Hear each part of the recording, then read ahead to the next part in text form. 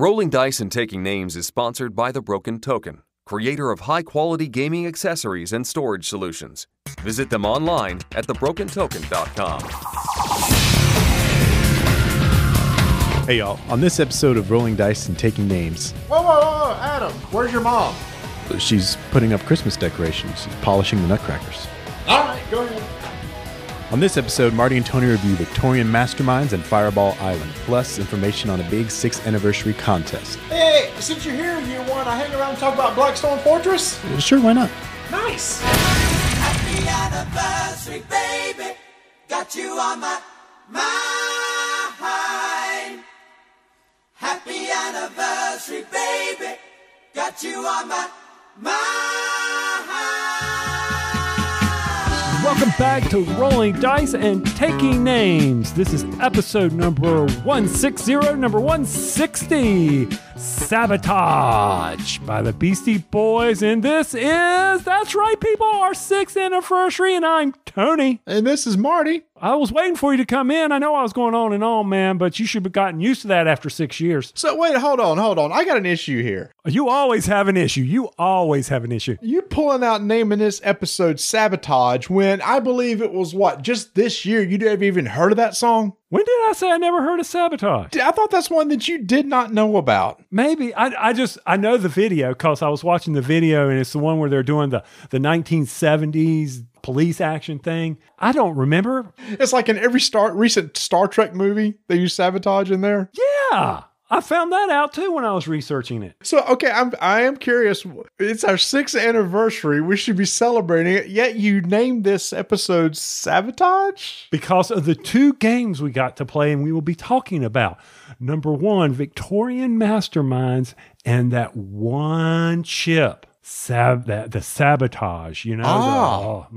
And the other one makes total sense. The other one is Fireball Island. You're sabotaging everybody, trying to hit them with the fireballs, knock them down, shoot some marbles at them. Okay, you don't shoot them, you don't flick them, you push them. But that's right, we're sabotaging the other people's attempt to collect snapshots and treasure before they can get to the helicopter. The helicopter. And we made sure to say it that way as we played that game. Even though I didn't put it together. Yeah, so... Okay, because it's only going to be a 5-minute episode, let me get this part in here right now. So Tony pulls out the gorgeous, so well-made Fireball Island from Restoration Games, which a lot of people have been excited about. Tony, you kickstarted it. We get it on the table. And so when we reference the helicopter, I believe it was Mark that was said, wait a minute, isn't there supposed to be like a helicopter somewhere? And you went, yep. And you pull out the cardboard press sheet that still has the helicopter inside of it unassembled. I wasn't going to put it together because I knew it was going to be a beast. See the tie in there? Beastie Boys. I knew it was going to be a beast to get that and Volcar and all the press islands back into the box from which it came. I appreciate the gimmick of it. I really, really do. And I understand why it's there so that you have to count getting off the copter to go one space onto the island. I completely understand that. And you also mark who has left the island. Understand that. But I was not... Do you understand that? I understood it, but I was like, what I don't need to do is sit here for 20 minutes putting this thing together while you guys were waiting on me to have the board ready to go. Because we had just finished Victorian Masterminds, and I didn't want your attention spans to wane. I would have liked to see what the helicopter looked like. I didn't get the full experience of the game. And then you never even put it together. We played the games and multiple times, and it was never put together. Is it still in the box with not punched out yet? I plead the 5th. Yes, it is not. Okay, so yes, production of this is amazing. I mean, we have people coming up at Carolina Tabletops coming up to us, and they were going, what is this? And we're like, where you been under a freaking rock? This is Fireball Island. So we had to go through that whole spiel. But then they said, but that game is gorgeous. But unfortunately, there was a little snafu with my character, the blue character. You remember that? I do. Do you want to hit this now? Or are we doing the review now or are we doing it later? I'm confused. What I was going to say... Go ahead and do this because we're on the components. Go ahead. Yeah, we'll go ahead and talk about this part right now. Go ahead. Well, the problem is that my blue character came out of the mold just a tad bit early. Yep. And it's missing its base. It made it kind of hard to play. So, there was a base on one foot, but not on the other. So it wouldn't stand. So it was very easy to knock down. Basically, you kind of breathed on it and it just fell over. To give credit where credit is due, Restoration Games, Justin, they've set up a form, and I've already filled out my form and said, this part is got some issues. I sent them a picture and with some of the other issues, and I'm waiting to see how it goes. I know they have been responding incredibly to the people's issues and all, so hopefully I'll have all that resolved here in a couple of weeks. However, it did not diminish from my experience of playing that game. It did not, but you were at a severe disadvantage because your character was easier to knock over, which is kind of part of that game. Yeah, and I mean, you and I were sitting there going, what the heck? And then luckily Mark Kell pulled it up on BGG and said, nope, you're supposed to have a full base. Because I'm like, what is this, like a handicap for the blue person or something? What's up with this? It's just a handicap version. If you're really good at Fireball Island, then you play with the blue person. But yes, we got Fireball Island in, Victorian Masterminds in, our 6th anniversary. Very excited. 6 years. 6 amazing years. We started in 2012, December of 2012. And I was going to say, I guess a lot has changed since then. You and I have changed because I went back and looked at pictures from 6 years ago and I went, dang. I looked really young back then. Yeah, even that picture that was on Twitter with the mullet. That was a long time ago. That was in my 20s. Yeah, because I threatened to bring the mullet back because it was just announced from Ignacy that he's going to print with the next expansion for Detective, which takes place in the 80s. And I said, well, if you're going to print, then I need to start growing the mullet out for when it gets here. Yeah, 6 years ago, let's see, we actually have microphones and not headsets. We have recording devices. We had microphones and not headsets. We have microphones. Oh, yeah. Oh, wow. Yeah, so this is one of those things that 6 years ago, we had no clue what we were doing. And it could be argued we still don't, but anyway. That's true. And 6 years later, we still don't know what we're doing. It's just that the equipment's better.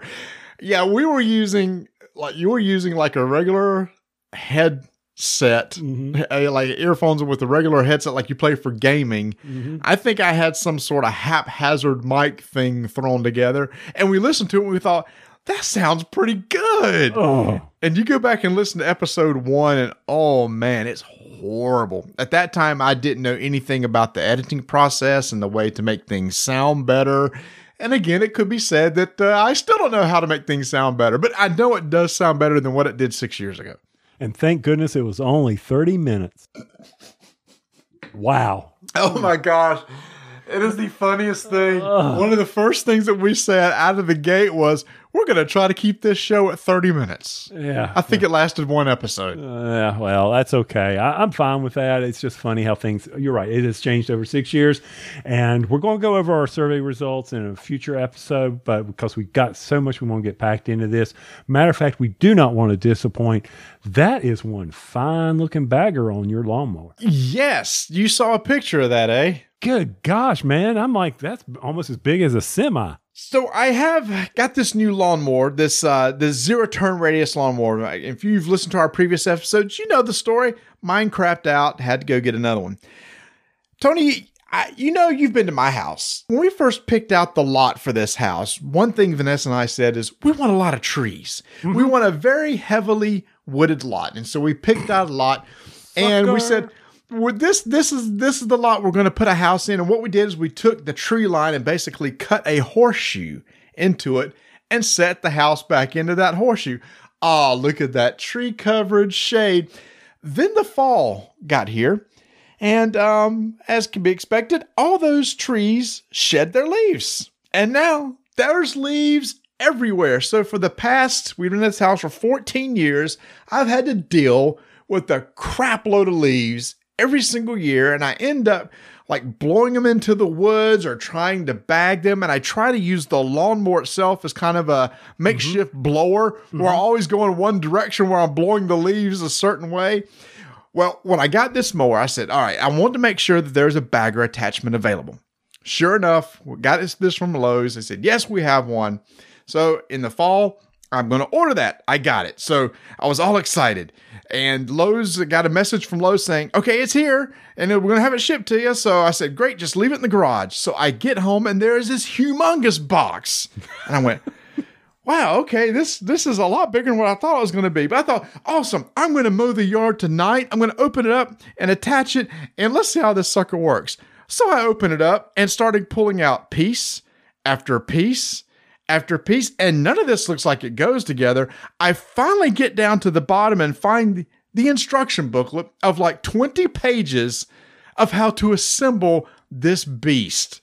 And after flipping through it, I realized I am not going to get that attached tonight. So I said I'm going to have to set aside a Saturday to go and see if I could get this thing put together. Now I was concerned because the rule book, the rule book. It is a rule book, yeah. The assembly book for this is not that great. All the pictures are in black and white. So it's hard to see any detail of how things are supposed to go. So I kind of looked through it. I finally found some pictures of online of what it's supposed to look like. So one Saturday, I get all the pieces laid out and we go to town. First off, you got to put this thing on the front, this frame that holds these two 10-pound weights to put in front of the mower, I guess to keep it from tipping. Tipping over.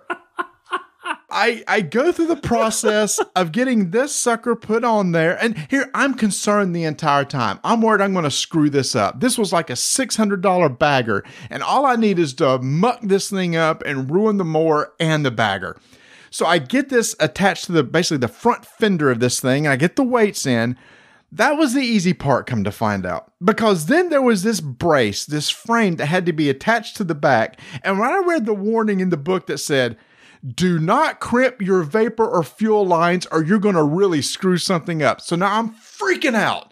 And I'm going over these diagrams over and over again to make sure I do not attach something incorrectly, because this attaches to the existing frame. At least they pre-drilled all these holes in the frame. It's just finding which hole this stuff's supposed to go into. So I finally get that attached. And then that's for holding the baggers itself. And then I start trying to attach the bagger, and I can't figure out how the bags are supposed to hang. And I'm like, is it upside down or do I have it backwards, forwards? And when I finally figured that out, there's a lid that goes on top. And this is where I got stuck too, because there's this lid that has these hinges and you're supposed to put these bolts through these hinges, but it wasn't manufactured exactly right. The tolerances were too tight.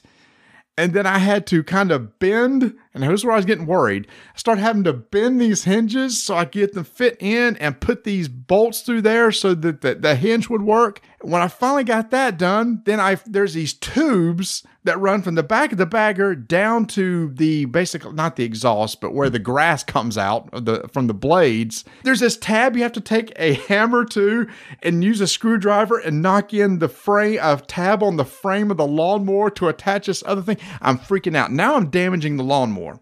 And now I'm like, if this is wrong, I am really messed up.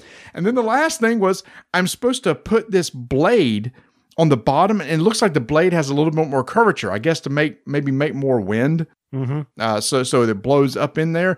I could not get the freaking blade off the bottom of the mower. I had to raise this thing up using a car jack, then realized that that's not very stable to have a single car jack in the middle of your lawnmower as I'm underneath it trying to twist this bolt to get off. And so the lawnmower's rocking. My arm is underneath it. And I thought, OSHA would probably not be happy with this entire process. So I find this bucket to stick under the front of the mower that in case the jack gives, at least it'll only drop like 6 inches before it hits the bucket, thinking that the bucket may break the fall before the mower breaks my arm. And I still never got the bolt off. So I'm like, forget it. I'm just going to leave whatever blade's on there is on there now. And next spring, when I take all the blades off for good sharpening or whatever like that, then I'll replace it then. Because I'm going to have a bigger wrench with a lot more leverage and some torque to get that sucker off. So I got everything on there. It's looking good. I'm feeling good. I'm starting to pick up all the trash. And then I see off to the right, this small little bracket just lying there on the ground. I have no idea what it's to. I start looking through the manual. I see no picture of this bracket. It looks like it might have some importance to it. It's like an L-shaped bracket, got a couple holes in it, and I got a couple bolts left over. So now I'm just absolutely freaking out. Screw it, let's get on and see how this sucker works. And I started taking it around the yard, and it was working. until I found out that after just one swipe up and down the yard, the bags are full. So now I can't even go one loop around the yard without having to empty the bag every single time. So now it takes twice as long to mow the yard because I have to empty the bagger every time I make one loop in the yard. Now, these are big, big freaking bags. Is it not mulching the leaves? It is mulching the leaves, but I guess so. I have so many leaves in the yard that it just fills them up really quick. So now I'm driving down to the woods and dumping them off into the woods, putting them back on, one loop, come back, dump them, one loop, come back, dump them. But at least it is working. It's working. Well, that's good. And nothing is flying off and throwing it through windows or into car doors or anything like that. Not yet. I can't say how it's going to happen. What's going to happen this weekend when I go over the yard again, because I think now all the leaves are finally down. So we'll see how it goes in. So that's it. The bagger's attached to the mower. It seems to be working. That whole process was 4 hours to get that sucker on. And it was almost the end of rolling dice and taking names as the lawnmower comes crashing on Marty's head. I swear, I thought that one car jack would be pretty solid. And then I forgot about these 20-pound weights that I sit on the front of the frame that really messed up the center of gravity. So I'm sitting there trying to work that wrench, and the lawnmower's wobbling back and forth, left to right. Where's that Hall son of yours? Where's Travis? Well, he's in college, and Adam was watching a ball game or something. So it's not like his college is far away. Bring his hind end home. Come on. You have 3 sons, 3 Hall sons who can come over there, and those 3 could probably have lifted that mower. Oh, they probably could, because it's really not that heavy. But hey, if you're going to go out, get a house, and there's a lot of trees around, just realize the kind of crap that you're going to have to put up with every year, because it's a lot of crap. See, once again, this would have been such good fodder for our YouTube channel. We kid about Watch It Mowed. And there it was. There was an excellent opportunity for the Watch It Mowed series on rolling dice and taking names. You trying to put on a bagger. If things would have gone bad, it would have gone viral. Otherwise, it was actually a pretty boring process. But like I said, I was rereading everything 6 times. Mm-hmm. Kind of like we do with some of the rule books we come across. Yes. Yeah, don't get me started. So while you're doing that, I mean, I understand what you're going through. And luckily, I used to have all those trees in my yard. So I know you're having fun. But I still have my blower. And it's a steel blower. And my uncle was down on the weekend, and it needs to be rewound. Okay, the cord won't snap back. So that's a general indication that the spring has sprung on the rewind. Sure. Right? So I have to go out and buy the star bolts, to undo the screws, the special screws. I don't have the right size. So he's there. He's going to help me. He does all this small machine work. And I take off the cover of it. We're looking at it. Life is good. We need to get this snapped on. And he goes, yep, we sure do. And he's messing with it. And I go, okay, so what do we need to do? We need to rewind. And he goes, yeah, but it looks like it's not catching. And he goes in there and he takes the spring and lifts up the spring to try to get it to snap in. The whole thing just, shoots out everywhere. Well, that's not good. He goes, nope, that's not good. So you got a new blower? No. So we were trying to rewind the spring to get it back into the little casing. Right. And we couldn't get it tight enough. And I said, don't worry about it. Let's not worry about this. I'll deal with it later. I'll order one on Amazon. This blower is so old, they don't make replacement parts for it anymore. So you got a new blower? No, I did not get a new blower. I don't, Wait a minute. This amazing mower that you got doesn't have a blower attachment to it? It does, and I do have it. Okay. So I will be using that. I was going to say, then why are you using this other thing? Because Donna doesn't want to hook up the blower. She'd rather use the walk-around one.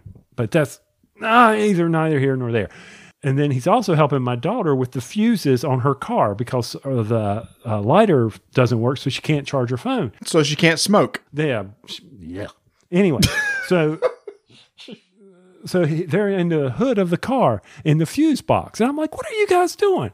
And she's like, well, he's helping me find the blown fuse. And I said, okay. And I said, maybe if we were in the right fuse box, we could find the correct one. And my uncle goes, what? And my uncle's a brilliant man.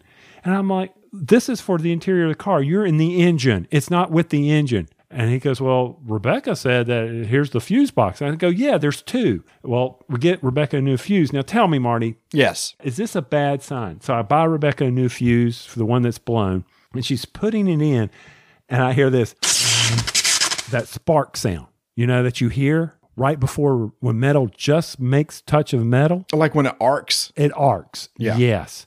And it blew the fuse before it was even placed in. I would say that's not good. That's not good. And I go, Rebecca, that's not good. We don't. She goes, well, do we try again? I go, no, we don't try again. We've got a short somewhere in the car. Another thing to work on, get back into the dashboard of the car. It's always something. This is why we don't get to play games. We're dealing with lawnmowers and car repairs and leaf blower repairs. And helping my wife with her new birthday gift. I got her a Oofy Rumba type vacuum. You know what I'm talking about? Yeah, we got one. You do? Which kind did you get? I don't know, the Roomba, whatever it is. She wanted the Oofy. It's remote control from your phone, or it'll go do its own thing. Those things are amazing. Yeah, we just have it in our bedroom, just runs every so often. It's not mapping anything. It's just randomly doing stuff, but it works, and it amazes me. It's mapping. Mine's not mapping. It should be. Doesn't it go back to the base when it's done? It knows where the base is, but, yeah. But it's not going in a certain set. It's just randomly going throughout the room for an hour. It is, but it's mapping it as it's doing it. Otherwise, it'd do the same, possibly do the same thing over and over again. And it does. I didn't get a high dollar one. I got one that's just running randomly around, but it amazingly picks stuff up. All right. Enough of that. It's for Enough 6 years. Enough of that. Yeah, because I actually got a story of a brand new vacuum cleaner that we got. But we'll save that for 2019. There you go. What we need to do is, first off, let me tell you what. 6 years ago, we weren't entertaining people with this kind of stuff. We were actually trying to be like intelligent and talk about games and give provoking thoughts and reviews on games. And we've said about 2 years into this show, that ain't us. Shoot, we can talk about a game in 5 minutes, but we can talk about lawnmowers for 30 minutes. We can spin. If we just talked about games only, the show would go back to being 30 minutes long. I know. Goodness. So first off, 6 years, amazing 6 years with you, dude. And I want to send out big thanks to our sponsors, Broken Token, Portal Games, and Miniature Market for putting up with this crap. And we really do. And they have a special treat for those of our listening audience we'll talk about later. Get ready for that. You got to hang around. If you hung around this long, you'll hear about it somewhere in the show, probably in the middle-ish. But if you don't mind, Marty, I think it's time. Why don't we kick it over to I don't know. Let's do a review. TheMiniatureMarket.com it's not TheMiniatureMarket.com. No, it's not. Don't confuse people. Don't be going to TheMiniatureMarket.com. You don't know what you'll be going to. Hold on. What happens if I go to TheMiniatureMarket.com? I don't know. But while you go do that, I'm just going to say that MiniatureMarket.com, this episode is releasing right before Christmas. If you haven't done that final holiday shopping, get over there, take a look and see what they have. Stuff is showing up constantly on their website. And if you haven't looked at Rob Oren's video where he announces what they're getting ready to sell, he does 15 days of that. Highly recommend you go over there and check those out so you know how to plan your spending. Matter of fact, I know that I've been out there and he says something like the Arcadia Quest Pets expansion or the Riders expansion is coming on sale. Oh, that's going to hit the old pocketbook if I'm not careful. Maybe I'll sleep through it and forget about it. But I have the email that comes to me every day that tells me what the daily specials are. So be sure to go over to miniaturemarket.com, because if you go over to theminiaturemarket.com, you'll get what? Somebody's squatting on it, so somebody's bought it, but nobody's doing anything with it. There you go. Miniaturemarket.com. At one of the first BGG cons I went to a little over 3 years ago, I had the chance to sit down and do a demo of a prototype from our good friend Eric Lang and a game that he was working on with Antoine Bauza called Victorian Masterminds. The idea behind this game is that you're a villain in Victorian England and you're trying to build this contraption in order to take over London and take over buildings, and you're doing missions and everything. I sat down and I played this really unique kind of a worker placement game with a worker placement resolution that I thought was really, really neat. I was really enjoying myself and thought I was doing well till I got to the end of that game with Eric Lang and found out I had only scored like in the single digits. And Eric Lang said, Marty, nobody has ever scored that low in this game before. Now, Tony, that was 3 years ago. This game was early. I saw Eric over the summer at, I believe it was at Gen Con, and when they're talking about Victorian Masterminds finally coming out. Remember we went to the special CMON event who publishes this game, and they had it out there. I went, oh, Eric, finally Victorian Masterminds is coming out after all these years. Looks great. Can't wait to play it. And he said, oh, by the way, nobody has still ever scored lower than what you did that one time. You are the worst player of this game that I have ever seen. So I got that going for me, Tony. Yeah, but you had retribution because you did incredibly well on this past play that you did with us. You won. Yes, I did. I actually won. And then I messaged Eric and I said, dude, I just played Victorian Masterminds and I won. His response back was lies. Oh, wow. Okay. That was pretty much it. And I went, okay, never mind then. Well, you called this a worker placement game. What immediately caught my eye about this game, Marty, was the fact that it had a mechanic in it that you and I both really enjoyed back from our StarCraft. Oh, yeah. But it's flipped. Yes. We'll go into a little bit more of the details about the various characters, but the whole premise of this game is that you are placing your henchmen out on a board and you're placing them in certain You're locations. placing agents. Agents. Yeah, because one of them is actually called a henchman. So these are agents that you're placing out in different cities on the board. Sure. I'm going to call them whatever I remember them to be. So they're agents, they're henchmen. No, they're not henchmen, they're agents, but they're going to various locales, various cities across the world. And you're placing them in that location face down. So the other villains cannot see who you are deploying out there.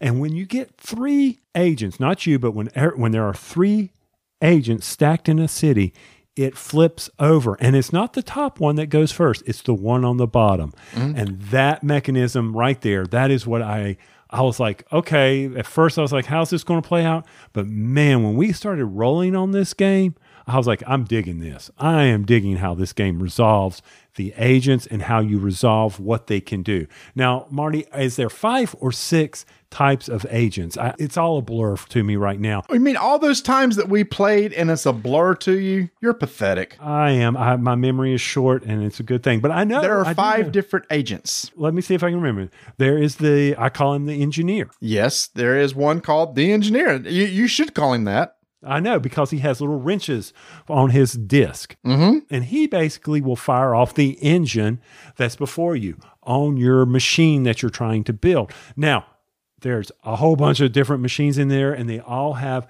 different special actions that can be done. Marty was playing the Albatross. And the whole goal is you're trying to build these engines, right? You got these engine parts that you're trying to put together, and that's why you actually place your agents out on the board. You're trying to collect pieces. You're trying to collect bolts and sheet metal because each little piece of the engine requires a certain number of bolts or sheet metal. And once you collect those, you actually get to put that piece on your board, and it's going to give you some little special ability. That's what you're doing. You're building the engine, and the engineer can activate various ones. And depending on where if you've built the right one, he gets another action or bonus that he'll be able to get to do. He has a base and then he has 2 special.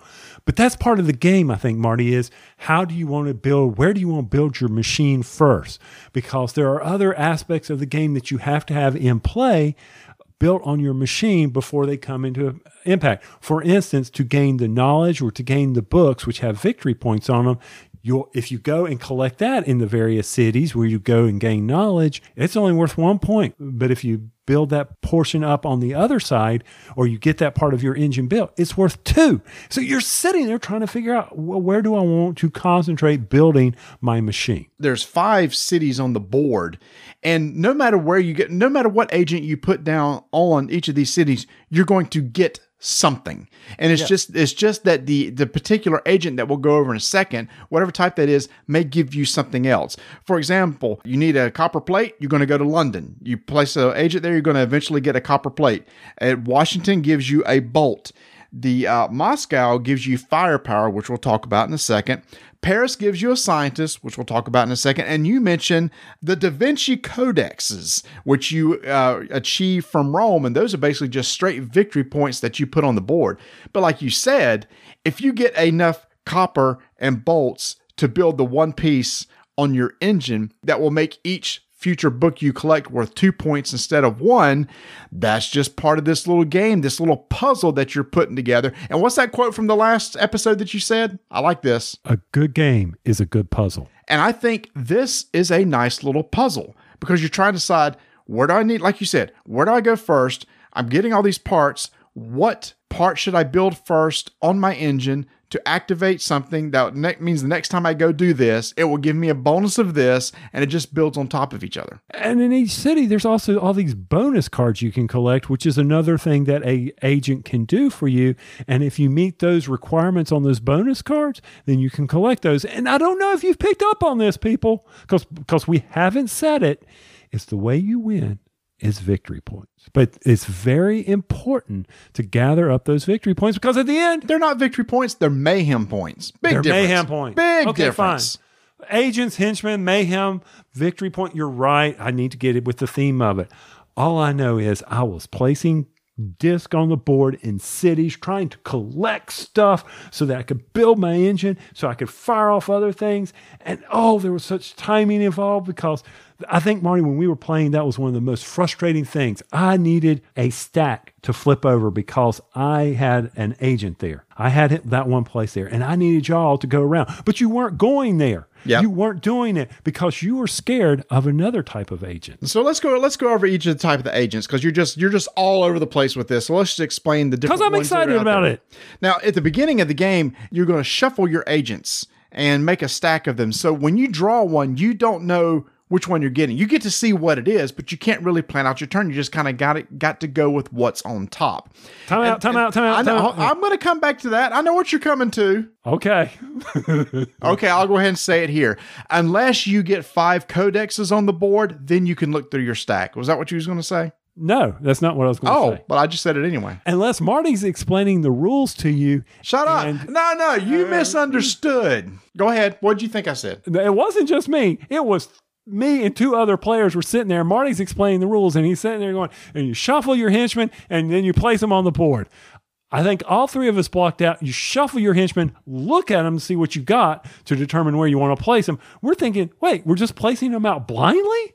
That makes no sense. And what was so funny is at the beginning of that first game, y'all were like, this game sucks. They said, how do you plan for anything? I said, what are you talking about? I said, you put an agent down where you want to go.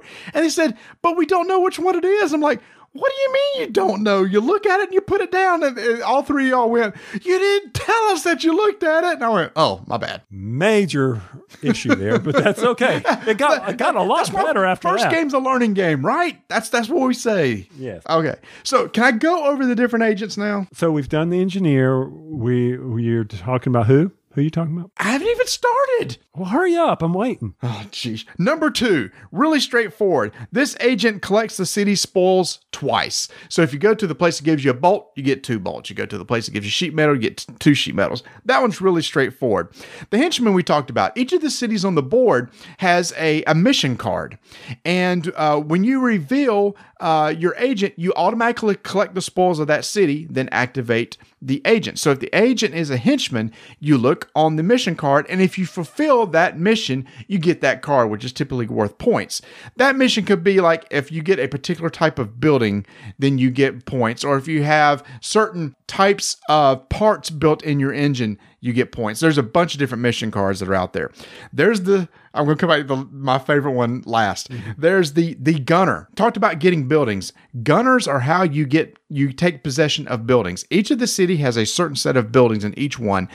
And when you flip over the gunner, if your current firepower is higher than or equal to the secret circus level, circus.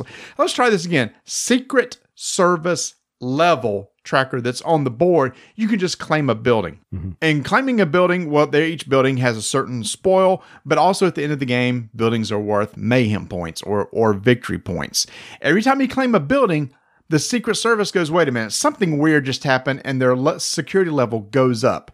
So it's constantly going up as people claim buildings. And remember the one city where I talked about firepower? That you go to that particular city in order to boost your firepower. Or Tony, there's actually parts on the machine where if you build it, it will automatically increase your firepower. Again, one of those things, it's like If you want to collect buildings, then you got to work on making sure your firepower is high enough to be able to claim those buildings. There's just multiple ways to score points in this game.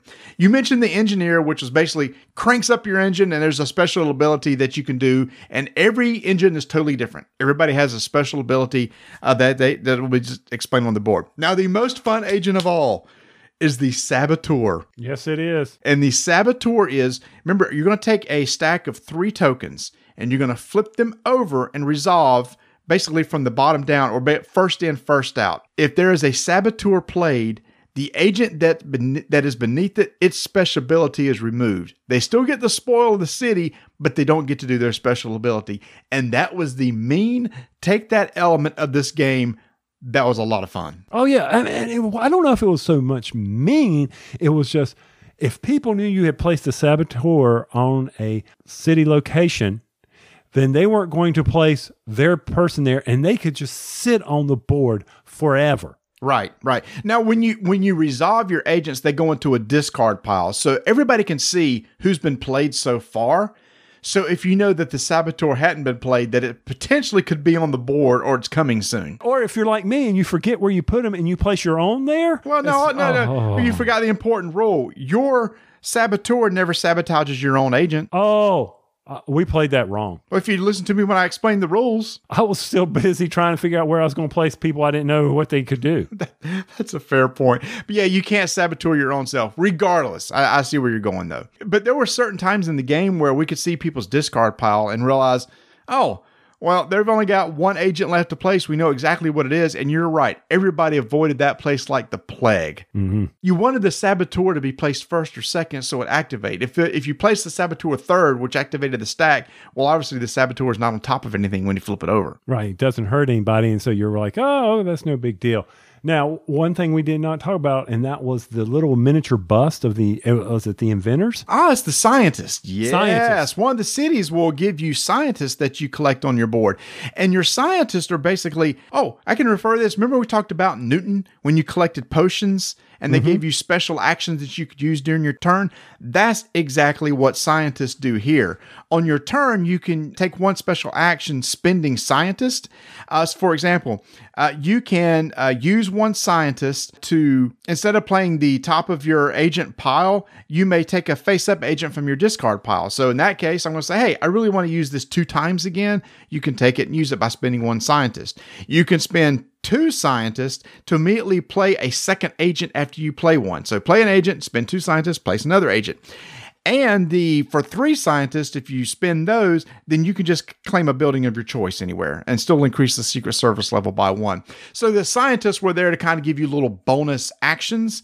And the most you could have when you started out the game, you can only have 2. Oh, but guess what? There's an engine part that you could put on your machine that will unlock additional scientists on your board, and you can get up to 4. Very important, very strategic on when to play these. Actually, you could technically chain something if needed. When I say chain, I don't mean like boom, boom, boom, boom, boom. It was like I'm going to place one here, and it will release something on my board, and then my board will allow me to do something, which then if I had placed a second scientist, which was very important for me, timing, then I could collect more of the inventor scientists. Yes. So there is that chaining mechanism. Yeah. And in fact, that's what I was talking about, the planning. You'd mentioned having to do a lot of planning and looking ahead. You're exactly right. Let's say, for example, that you want to be able to claim a building, but your firepower is not high enough. So you put an agent out there in order to either build up your firepower or put a piece on the board that increases your firepower that would then allow you to go to this other place and use a gunner in order to claim a building. And the reason why you want to do that is just because you happen to have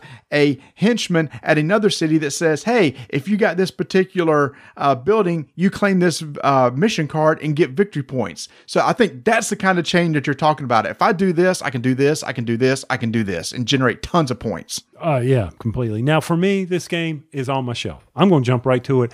I really enjoyed playing this game. It's fast. It's a fast game. There was some AP in this game for me, not a lot, but overall, I mean, we were putting down some chips, going boom, boom, boom, boom, boom, resolve, boom, boom, boom, boom, resolve. And that's one thing I like about games that don't have rounds. Basically, you just keep going over and over again. Play only stops when somebody places a third agent on a stack and you resolve that stack, and play just continues. So there's never this, okay, at the end of the round, resolve this, do this. It just keeps going until somebody has either completed their machine, or the Secret Service level gets all the way to the top, which is 12. Either one of those will trigger the end of the game, and then you're going to get victory points based on the buildings that you've received. There's mayhem points that you can collect during the game, which are 2 points apiece. There are the mission cards that give you points, and the books that give you points. Add all those up, and most points wins. Now, Tony, in typical CMON fashion, the components are amazing in this thing, but I don't know that they really needed to be. I agree with you. I mean, yes, it's a beautiful presentation of the various cities, to see the Colosseum or to see Big Ben. I mean, but did it need to be? Maybe if you want to paint them. I don't know. It's one of those things. I don't know the final cost of this game. I don't know what the MSRP is going to be. This game comes out early next year, and CMON was kind enough to send us an early copy of this because, again, I'd played this 3 years ago, so I was really anxious to see how this worked. The components, again, CMON quality, super nice. The agent tokens I love. They're gears. They're really heavy. They're like poker chip, like weight, but they're gear shaped. I like those. The buildings are super nice. I don't know that they really added a lot, because really the only thing you do with those, you claim them and then they're just worth points at the end. You just kind of put them off to the side after you claim them. I mean, that was their choice. I mean, I could see like where they, the zombie one, the Black zombie one. That's good. Yeah, the Black Plague one. Yeah. Oh, God. Where, they had the inlay boards where you could put the tokens throughout to level up your characters. I could see where maybe, That's nice. Yep. Where if the engine that you're building or the ship you were building was something like that, but that would make that box incredibly heavy. So we don't know what the heck we're talking about. They know what they're doing. They're going to make nice cities, and we're just going to enjoy the quality. Now, this game, I would say, I don't know, on difficulty, it's probably a light to medium, light Euro. I know that is very subjective, because what we may think is light to medium, somebody may also think is super light. It's really easy to teach. Oh, yeah. Oh, Mr. Newton. At least mine was actually a little bit harder to teach than putting people out on a board. Mine, you got to move various people throughout the map. All yours was, well, look at your guy, place him on the board where you want to collect your spoils. Like, that's tough. Like, you couldn't even get that one right. Yeah, shuffle them up and put them out where you can't see them. I don't want to hear that crap about my Newton teaching. I made up rules. I didn't make up rules. You just didn't understand. You're the one that made up rules. I just assumed that you draw 5 of the 6 cards. It's an easy rule to assume. No, it's not. You don't ever assume a rule. Hold on. Hold on here. Okay. Yeah. Okay. Go on. Speaking of assumptions, there was some nitpicky things that we have with the rule book, the mission cards. Some of them you could really decipher what they were. So they use symbologies and icons to kind of indicate what the mission card requirements were. But Tony, some of them we were like scratching our head, because 2 of us interpreted it one way, 2 of us interpreted it the other, and nowhere in the rule book does it explain each of the mission cards, nor does it explain examples of the mission cards. Normal games, when you would see this on a card, where you would see symbols and they are divided by the divided sign or a slash. Yes. You would say that's an or symbol. Correct. Based on our experience in games. And we would read that if you have any one of these symbols built on your machine, it was worth 3 victory points. But then they had times 5. So then we were thinking, well, then is it 5 of any of those? Is it 5 of one of those? And it was only worth like 4 points. It wasn't worth a lot. Right. And we were like, so are you multiplying the victory points? The mayhem points? What does this times 5 mean here? And where you placed it? It was, yes, it's a nit, but it's an important one because it's getting the mayhem. But there's been some amazing CMON books. You remember in Lorenzo El Magnifico, they break down every single card in that game. Yes. And they explain exactly what it does. So I was going through, I'm sitting there thinking, I must be missing a book in the box that explains each of the mission cards, or even the contraptions themselves. So each of the contraptions have special abilities, and even there, we kind of had to read it a couple times and kind of had to decipher it ourselves, and we think we got it right. but there was nothing that went over each of the machines and their special abilities. Now, of course, this isn't out, so we couldn't rely on our brothers over at BGG to explain it or straighten it out for us. But once again, that's one of those things. Did it hamper our enjoyment of the game? It did not for me. We just assumed. Well, no, on one of the cards, we just threw it out. We said, since we can't for sure say what this is, and we have two people fighting against other two people, what it means, we just threw it out and picked another mission card. Yeah, we should have flipped a coin. Just saying. Flipped a coin, said this is how we're going to do it. Well, we did it the more correct way and drew another mission card, and we went, okay, we all know what this one means. But anyway, so I was just surprised that the rules weren't, for each of the special things in there weren't listed. And also, Eric, after he had told me lies, he said, by the way, I'm not sure what version of the game that you got, but they had to change something in one of the machines. One of the machine's powers weren't correct. So I haven't gone back and checked to see whether we had the incorrect one or not, because I have multiple machines. We just didn't have to be playing that one machine he was referring to. But all in all, aside from those little things, like I said, really enjoyed this game. I would play this. I love the speed of this game. I love the complexity of the game and the strategy. It is one of those games that I'm going to say, okay, yeah, let's get this back out on the table. I agree. I enjoyed it the first time I played it. And Tony, like you, I'm looking for that one little mechanic that stands out. And like you, who just referred to, StarCraft and Forbidden Stars, the stacking of worker tokens or things and resolving that stack is what I like. The difference is in StarCraft and Forbidden Stars, you resolve from the top down. Here you resolve from the bottom up. It's that nice little mechanic of where it's like, well, I got to put a worker here, but it's not going to activate until there's 3 things on that stack. And then I could take advantage of it. And you just hope and pray that somebody didn't mess you up. I didn't even mention where another way somebody could mess you up is, let's say that you put out the henchman, which it completes a mission card.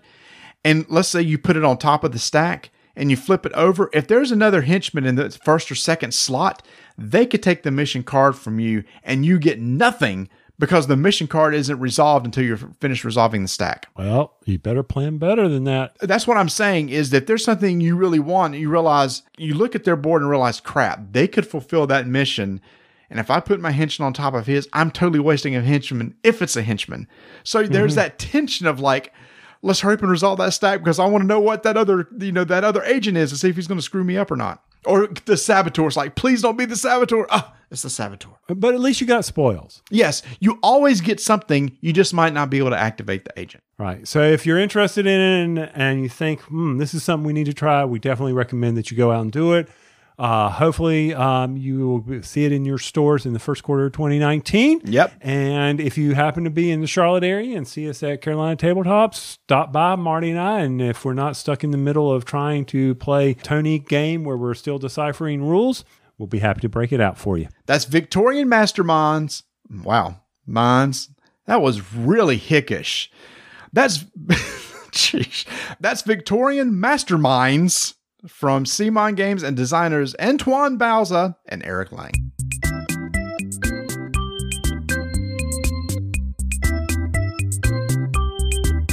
Even though it's the end of the year, Portal Games is still putting out some incredible games. They've got Monolith Arena that just came out. It was a hot game at BGG Con, and it was just recently announced that the new expansion for Detective, LA Crime, has now gone to print.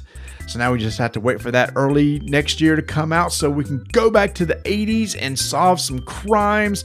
They've had an incredible year with so many games. Detective was a huge hit. You've got the expansion Amazons coming out now for Imperial Settlers, which Tony and I still can't wait to sit down and try. And they've already been teasing some games that are going to be coming out next year. And with PortalCon just around the corner, we'll have some more big announcements then. So make sure to go over to portalgames.pl/en, check out all their news, and check out their YouTube page where they release informants each week looking at a behind-the-scenes look at the office and some upcoming announcements. And maybe on our 7th anniversary, we'll be talking about Stronghold, the new release for that. Maybe.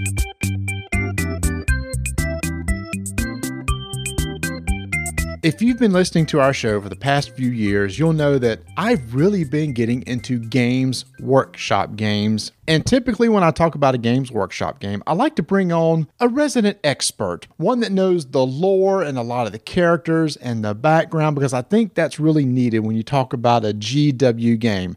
In the past, I've had Travis, my middle son, on to talk about Games Workshop games, but I'm excited today to have my oldest son, Adam, on the show. How's it going? I didn't know how's it going.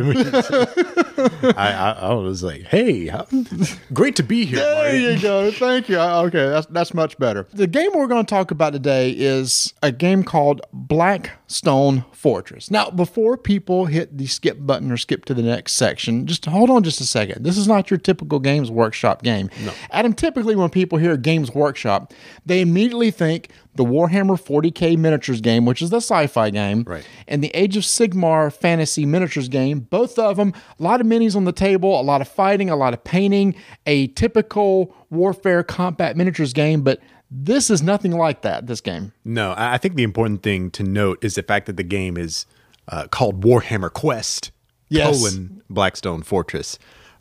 It's based off a game in the 90s called Warhammer Quest, and that was more with a fantasy bent. And the more recent one, the Silver Tower that came out, which has the fantasy bent. Right, so historically Warhammer Quest has been more of a fantasy kind of game.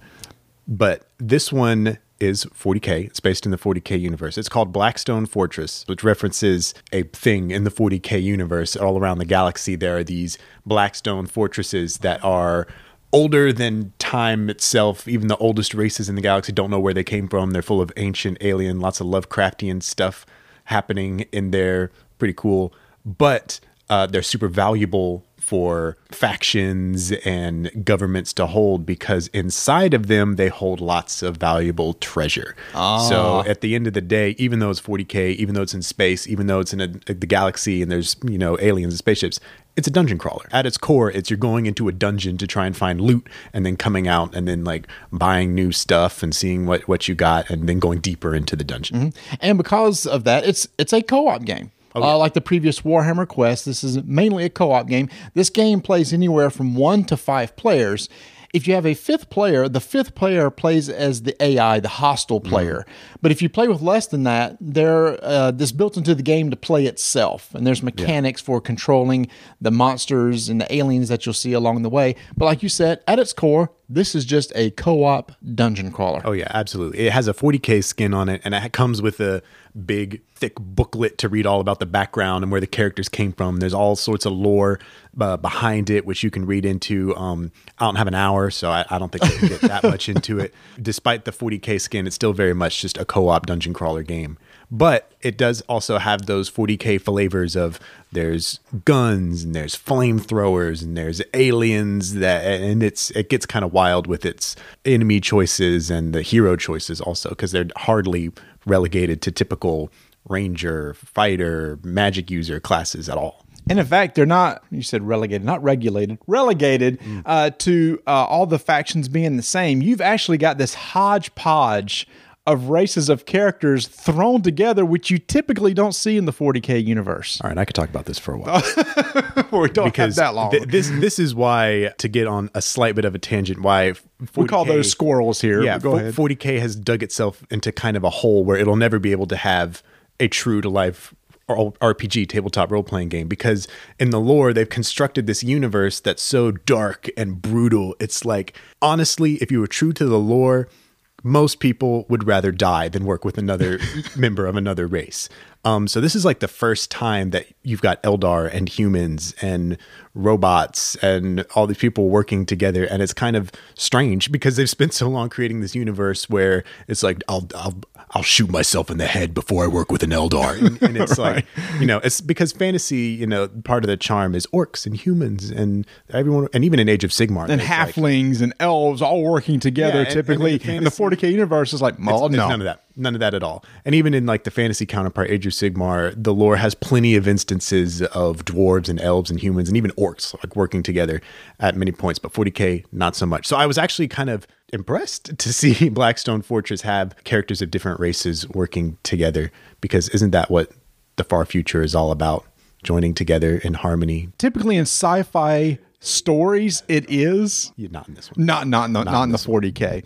All right, so the game is a big box game. This game retails for $150. That sounds like a lot. That is a lot, but a lot comes in this box. It sounds like a lot, but the reality is Travis and I were going through the miniatures and everything, and it's an incredible value for what's in the box. Well, before people again stop and say, miniatures, that sounds like something I got to put together and deal with and paint. These are push-to-fit miniatures, and I must say, Adam, Games Workshop, I think, has almost perfected a push-to-fit miniature that still maintains tons of detail. I didn't even have to open the glue. And I usually can't relate to this because I greatly enjoy putting together and painting models. So if a game comes with unpainted, unassembled miniatures, I'm like, yes. But these are definitely like anyone could take them out and put them together. All you need is a pair of clippers to get them off the sprues. And after that, it's just following directions, and that's it. And if you want to paint them, they're there to paint. I mean, there's a lot of miniature games out there. CMON and stuff has a lot of games that people play with the miniatures, but never have to paint them or feel like painting them. They don't have to here. And the hero characters are a different color. Yeah, so they're easy to follow. But the detail is amazing. It's your typical Games Workshop. Just because they're easy together doesn't mean they scrimped on detail, because they're beautiful. Games Workshop has really started to pop off on their sculpting with these last few unique models, because, man, there are some good ones in here. Now, the game also comes with tons of hex-based tile maps that are used during the game to create these different dungeons that you're going to be going through and looking for treasures and fighting aliens. And so all the miniatures consist of aliens and factions you'll be fighting against, plus your heroes. And like we said earlier on, at its core, this is a dungeon crawler. So each person will pick a hero to play. There will always be 4 heroes. So regardless of the number of players, you always got 4 heroes on the board. If you're playing solo, you're going to control 4. If you're playing, with 2 players like we did today, each of us control 2 apiece. Or we got to play earlier with Travis and Vanessa's brother, and we had 4 people, each playing 1 character each. And the game is set up to where you're going to have these encounters. You set up this encounter deck at the beginning. There's challenges and there's combat. And you shuffle all the challenges together, deal out 4, shuffle all the combat maps together, deal out 4, put those together for a deck of 8. And then each turn, you're going to flip over and resolve it. Challenges are really short little things that you do. It may be tests that each of you have to decide if you're going to take or walk through, and you get some sort of benefit. And I think those are super clever, if we had known what they were when we first opened up and put the game together. When we hit our first challenge, we were kind of confused because we thought it was going to be longer than what it was. It's really something you almost resolve in just several minutes, and then you move on to the next thing. And we thought it was going to kind of be this big epic thing that we kind of had to work our way through. And part of the issues that we had was, and we'll get this in a second, was the rules were kind of hard to follow early on. Yeah, and that's the largest and really only major gripe I have about the game, is that the rule book, as it comes packaged, is super muddy and vague. You didn't pluralize that. Rule books. Because it comes with 3. There is a rules that says right off the front, read this first. So I thought this was kind of the setup and overview of the entire game, but that's not the case. It kind of gets you set up, and it says, when you do a combat, you go to the combat book. When it says at the bottom, read this when a combat occurs. And so then you go through that and resolve that. At the end of an expedition, which is what this is called, those 8 encounter cards create an expedition. When you're done, you go back to the precipice. That's where you start your expedition, and that's where you end it. And then when you do that, you got another rule book that says when you return to the precipice, this is the rule book that you resolve there. So as we're playing the game, we're constantly flipping back and forth between these rule books. And that's what kind of lost us early on. I find myself scratching my head over why they chose, because you mentioned those 3 rule books, and then also all the background and lore is in a separate 4th rule book, right? Or lore book. So it's kind of strange. The Precipice book, I guess I can understand because it's a totally different set of rules, but also they could have just been one book. And looking at them now, maybe you could even hole punch them and put them in a binder and just have a single rule book for all of them. And it's one of the things that we ran into, and I know we're kind of hitting this before really getting into the game, but like during the combat, it'll say, if I'm going to do a vitality check, which is something where you want to heal yourself, it says in here, it will reference page 14 of the rules. Well, I got to put down this rule book, pick up another rule book and flip over to it. And you go, people going, Marty, just stop your whining. It's not that big of a deal. It's just one of those things I'm used to kind of one rule book, especially from Games Workshop. They kind of throw everything in a big one. You may have this overview, quick start rule set, and then you have the main rules all together in one binder. And I kind of wish, I don't mind these 3 books. I wish there was one hardback book or one thick book that had them all together. Yeah, kind of like the Kill Team rulebook. Yes, yeah. Now that I got that out of the way, that was kind of like our biggest gripe. But let's jump into how the game works. And I think this is really cool. This is a game that's going to consist of working together to try to work through mainly a combat area. We talked about the challenges. Those are the little things. The main heft of the game is the combat. You flip over an encounter card, and if it's a combat card, it has a map. You put the map together. It has these discovery markers that are set up on the board where the aliens will spawn, but it's also places that you can go to grab loot. So at the beginning of the game, let's say the map has 3 discovery points. And what you're going to do is you have this alien deck. You're going to flip over the top 3 types of aliens. It could be any one of several different types of aliens. And we'll talk about how that modifies over the course of the game, because I think that's really cool too. You flip one over and it says, okay, you're assigned point A. And on the card it says, if this one's assigned point A, then put 3 of these here. Flip over the next one. Okay, you're point B. Put 2 of these things here. Flip over another one that says, put one of these things here. So you could have a bunch of different aliens out on the board that you're trying to fight over the course of the game. Once you're set up, basically you've taken a maglev from the precipice down to this unknown area. Again, if it's like a video game, it's like you got your central area, and then you walk into a brand new dungeon. I said when we started playing it, it was like the Metroid elevator song playing in my head, because that's exactly what it felt like when you get onto the elevator and you go down and you just go deeper and deeper. Right. That's exactly what it's like. So then the map opens up to you, and then you get off, and you're basically trying to get to the end of the map and try to find another maglev to get out. So there's these different points on the map that you can go to that you can try to summon the maglev so that you can get off the level. But along the way, you're going to be doing some fighting. And I really like the way that the encounters occur. So at the beginning of the round, everybody's going to roll their dice that they can use to assign to actions over the course of a turn. You're either going to have 3 or 4 dice. Most characters have 4 dice, 4 d6s that you roll, and that's what you can spend during your turn to take actions. Likewise, another mechanic I like too is destiny dice.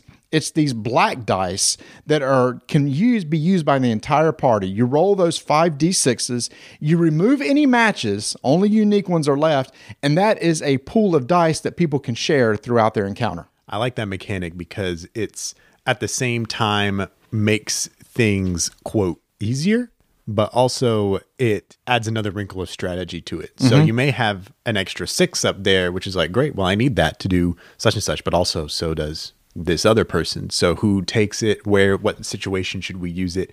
Having a shared resource, I think, is really cool. And it ups the co-op value of the game too. 100% agree. And that's what I really like about it. And even though it's annoying that removing the duplicates, what's cool is you can't always assume you're going to have 5 extra dice per turn. You always have, well, no, you not necessarily all have 1. If you have, you can match all 5 dice and all of them are gone and you got nothing. Yep. But I really like that mechanic. It does create a co-op experience, even more of a co-op experience. Another thing I like too is the initiative. So everybody has a little initiative card that is for their particular character. Plus, you throw in the initiative cards for each of the aliens that are out there. You shuffle them up at the beginning of the round, you place those out, and that's the order that they're going to go. So you never know who's going to go first until you deal out those initiative cards. Now, at the beginning, if you and somebody else is beside each other on the initiative track and you can see each other, you can swap spots. But you can also have this thing called a gambit. Let's say that there's going to be an alien that's going to activate right before you, and it's like, man, I really wish I was going before him. You can spend a dice and take a chance that you can succeed in a roll and move ahead of them. Again, it's a push your luck thing, but it's a gambit. I need to go before they do, so you can take a shot and do it. Yeah, and there's a lot of risk management in this game as a whole, because you've got 4 dice in front of you and you've got another 3 to 5 there in the destiny pool, and that's all you got. Those are your actions. And some of your actions you need a higher value, and some of them you can do at a lower value. So there's a lot of deciding what's worth it to do in this point, what's not worth it to do. It's at its core a game about risk management and dice rolling and understanding what your odds are at any given point. And we can talk about what each of the actions are. So each of these actions requires spending a dice. You spend a die of a 1+, you get to move a number of hexes up to the explorer's move value. So everybody has a character card, you move that amount. Recuperate. If you take any damage, you can spend a 1+ die to make a vitality roll. This is where we talk about the different type of dice that you have. You have D8s, D12s, and D6s that are used during the game, and your vitality roll is going to be based on one of those types. And you're going to roll it, and there's little success indicators and failures and crits on each of those dice. Can I just give a shout out for a minute? Because I feel like when we design games now, we kind of make it arbitrarily complicated or just not user friendly, I guess is what I should say. And it's not like the fault of the game designer, because it's like dice are white, so you use white dice. But they've made all the D8s purple and all the D12s blue and all the D6s gray. So when you're playing the game, you're not like, oh, I need 1 D6 and 2 D8s. You just be like, I need a gray and 2 purple. That makes things so much easier when you're visualizing attacks and you're thinking about what you need to do. That doesn't contribute anything to the actual gameplay at all. I just think that's a great quality of life thing to have color-coded dice that are a specific, what do you call that quality? Polyhedronal number. I think you just made up a word, polyhedronal. Yes, the polyhedronal number is an important factor in determining. Another action that you can do is search. You can draw for the 4+ dice, you can draw a discovery card, and the explorer must be in a hex with a discovery marker. Well, remember that's where the aliens are spawning? Typically want to clear those out. When you go over there, hey, it's time to go look for some treasure. And that treasure can consist typically of things that are worth credits that you can turn in at the end of the expedition, or to get some cool stuff, some cool loot to make your character better, some buffs to your character, or it's clues. And clues are extremely important because there's a bigger goal at the end of this game, is trying to get enough clues to go into a stronghold. And we'll talk about that in a second. So those are the two things you can do when you discover. The other is summon. Spend a 4+ die to summon a maglev transport in order to get out of there. And the last is you're going to spend dice to fight. And that's where the crux of this game is. Every character has unique stats and different types of weapons they have. Some are snipers, some are good at fighting each other. And it's those dice, the gray, the purple, and the blue that you're going to use for your attacks. Some of them have based on distance. If you're within 1 to 2 hexes, you use this type of die. If you're 3 to 4, you use this type of dice. Some have better long range attacks. The purple is always a better die to use. The gray is always the worst dice to use. And on your turn, you're going to spend a die depending on the stat. It says, hey, maybe if you spend a 3+, you get this bonus. If you spend a 6, you get this bonus. You're going to roll and you're going to look for those successes or crits to deal damage to the aliens and try to get them off the board. The different things that the heroes can do, the different combat abilities they have, are pretty deep, and so deep that we haven't begun to take advantage. Like we played the game twice already, and I used an ability today that we didn't even think about the last time. I was like, oh, I can do that. I've totally forgot. There's long range weapons, there's short range weapons. There's even weapons that only work on a range of 2 to 3, like in the middle. Like there's one character that has a weapon that's really bad at long range and really bad at short range, but really good in that middle ground. So I feel like there's a lot of balance in the way all the characters work and in the way all the enemies work too, because some of them need to get close to you, some of them want to stay farther away, and they each do different things depending on who they are and where they are on the board. I think it's really deep the way they designed all of it. And when the monsters activate, this is kind of neat too. Every monster or alien has a faction card, and on the back there's like an action table. You're going to roll a D20. I believe they call it the Blackstone die. The Blackstone die. That's right. Is very convenient for them because it's just black. Right. So you're going to roll it, and there's a table on the back. And depending on what situation the aliens are in, whether they're in close combat or hidden or cover, they'll do some actions. Sometimes they'll move towards you. Sometimes they'll stay put. Sometimes they'll charge and attack. And whenever they do an attack, they also have certain colored dice that they attack you with. If they successfully hit, they deal a damage to you. And when you take a damage, what that does is that decreases the the number of dice that you have available to you to use during your turn. If I take a wound and I have 4 dice available, then I'm only going to have 3 dice available next time until I try to recuperate and try to get rid of that wound so I can put a die back on. I like that mechanic too. The pool of dice you can use is your health pool. That was a much better way to say that than the 2-minute explanation I just did. Yeah, that's what it is. Your die is your health. Now, if they do a crit on you and put a grievous damage on you, grievous wound, that's it. That stays on you till the end of the expedition. There's no way to get rid of it till you get back to the precipice. There are other ways to heal non-grievous wounds. Yes. But if you got that one there, then you're crippled for the rest of the session, pretty much. And let's talk about the sessions. That's really much the core of how the combat works. At the end of the turn, also there is a chance that if you've killed off aliens, you roll, they may spawn back. The chances are pretty low that they come back, but they could come back. The goal is try to work through the map, try to find clues, get to the maglev, and get out of there. And your goal is to try to get through all 8 of those encounter cards if you can. If you can't, at any time, you can say, I'm going to end the expedition and go back to the precipice. And the precipice is like your home base. And there at the precipice, there's 4 ships that are docked there. And each of you came to the precipice on a ship. And we didn't mention this. During the game, your ships can provide support. As you're playing, during the expedition, each of your ships has little bonuses that you can use. But when you get back, the other side of the precipice card has now loot that you can go and spend stuff on. So you're back at the precipice. All those grievous wounds that you got are now gone. And each of you will have the chance to take the loot that you got inside of the expedition and accumulate total credits that you have and spend those credits on getting items and stuff that you can carry forward to you in the next expedition. It's sort of like a mix, a hybrid between your traditional kind of board game and the legacy games that are hot and popular now, because you're not permanently affecting anything on the board, but you are working your way through a singular story. And in that respect, it's kind of like one super long game that you're playing, because you have an objective. You're trying to get to the center of the Blackstone fortress. And in order to do that, you need to go to this level and then that level and then that level. And they set it up to where you can kind of play it as one session is one of those levels and one session is another. And one session is the stronghold that you need the clues to get into.